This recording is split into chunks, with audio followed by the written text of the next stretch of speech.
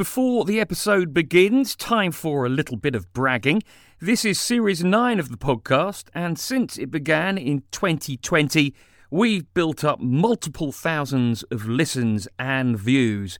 Now, just imagine if that audience were to hear your business or event sponsoring the episode, or even a whole series.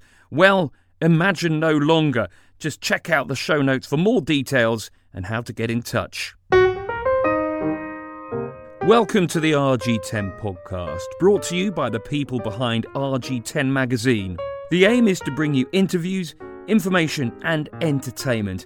In fact, anything interesting that's relevant to living around here. It's December 2009. Gordon Brown is Prime Minister. The X Factor finalists, featuring such stellar showbiz luminaries as Jedward and Arborfield's Daniel Johnson, are number one in the pop charts. Massive dumps of snow have closed Sonning Bridge, and the first edition of the RG10 magazine is dropping into the letterboxes of thousands of people in Twyford and Ruscombe. 14 years later, and the magazine has gone from strength to strength and is celebrating its 100th edition. So for this episode of the podcast, I've twisted the arm of Nikki Ochman, the magazine's founder and editor, and persuaded her to be the one answering rather than asking the questions. I asked her what was running through her head when the first edition was about to go out. Well, once I got it off to print, I was really excited, but the lead up to that was a very steep learning curve. But I enjoyed all the, writing up bits. It was the putting it together in a cohesive manner on the page that I found a bit challenging. So initially it was just me cobbling it together, but hopefully it's a bit more professional in the last 12 years or so since I started using a graphic designer. And what were your aims when you first started doing it? To conquer the world? To conquer RG10? What were they?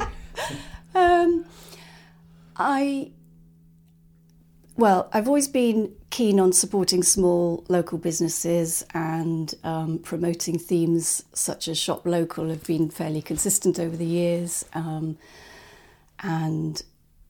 protecting the vulnerable in society, doing our bit to minimise our impact on the environment. All of these themes, I think, are quite consistent in the magazine. But I really just wanted to provide a vehicle for local clubs and societies to share their community news more widely across the villages, and give businesses an affordable and effective way of showcasing what they do and reaching their target audience in a way that they had been limited to them before. And how quickly did you kind of progress from thinking, okay, I'm dipping my toe in the water here, who knows what might happen, to consistently producing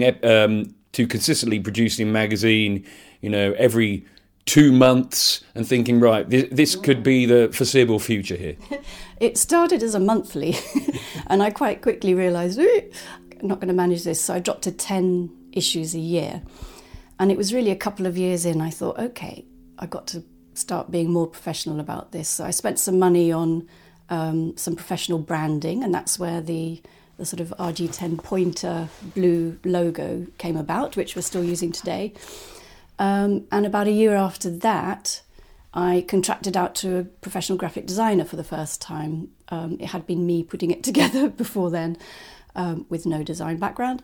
So that's when it sort of went up a level, and we also went bi-monthly and started distributing across a much wider area, all of RG10, whereas we started just with Twyford and Ruscombe, adding Charville, and then eventually when we went bi-monthly in, I think, 2012, got the whole professional, I realised actually this is a thing and it's going to stick around and I want to carry on doing it. So let's attract more business advertisers and make it more professional looking.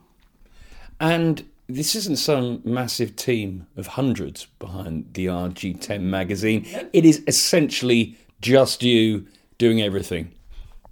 Yep. Maybe I'm a control freak, I'm not sure. I am notoriously bad at delegating. No, I do have some help. I mentioned I do use a graphic designer. Obviously, I don't print it, so there's a print company. I have the wonderful Sue, who at least 10 years ago took over as distribution coordinator. So the delivery side of the magazine is managed by her. We have a fantastic team of loyal delivery folk who, I think a couple of years ago, we rolled out a GPS tracking system. So again, that's gone up a level in professionalism because we were able to remap all the delivery rounds and minimise overlaps, gaps, close up gaps, and reduce wastage, and really reassure advertisers that, it's a professional outfit. So are there any standout editions of the magazine that you can think of that, that you cast your mind back to and they really make you smile? Or that you're proud of, I think the one I'm probably proudest of and that sticks in my mind was the 10th anniversary issue. So that was the November-December 2019 edition. It felt like quite a milestone, 10 years, and so I made a bit of a song and dance about it and got lots of testimonials in, which I shared in the magazine and gave myself a pat on the back, which is not what I normally do. And also when I posted out the magazine to advertisers, that issue, they all got a little cardboard envelope with all sorts of goodies and thank yous in there as well for their support over the years. So. And just in general, magazines aren't exactly, they're not a thriving industry. It's not a media that you would say were 10 years ago is something that's on the up. How do you think you've managed to make a success of the RG10 magazine when so other, big magazines around the country, around the world have fallen by the wayside? Well, I think community magazines have survived precisely because they are small and local and people care about where they live and, they want to know what's on locally and they want to support their local businesses. So actually, and COVID has helped that actually because there was that return back to those sort of core values quite strongly through 2020 and beyond. So actually, it's not been difficult at all, and print marketing has greater longevity and engagement than digital marketing anyway. There are stats surrounding that. So if you're a business wanting to advertise, you will actually get greater return on your investment in a way,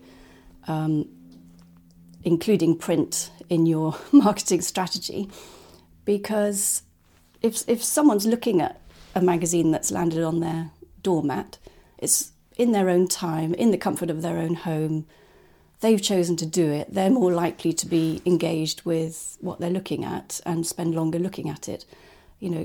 What we see on our screens is often very fleeting and we never see it again, and we might think, oh, that's interesting, and it's gone. Whereas I think in print, you're more likely to go back to something. And the future, then, for the RG10 magazine, what are your hopes? Wow. Well, it would be nice to think it would still be around again, and it still be around in another 10 years, but who knows? I'll have to get better at outsourcing, won't I? Delegating and start focusing on, the actual business and make it, a proper living as opposed to a passion hobby. And none of us are getting any younger, so, seeking out collaborations might be a good thing for the next few years. That was Nikki Ochman from the RG10 magazine. Thanks so much for listening to the RG10 podcast. As I said at the start of the episode, there are opportunities to sponsor the show. Check out the show notes to find out more. And if you've got any thoughts about who or what we can include in future episodes, then please do let us know via the rg10mag.com website or on any of our various social media channels. Goodbye.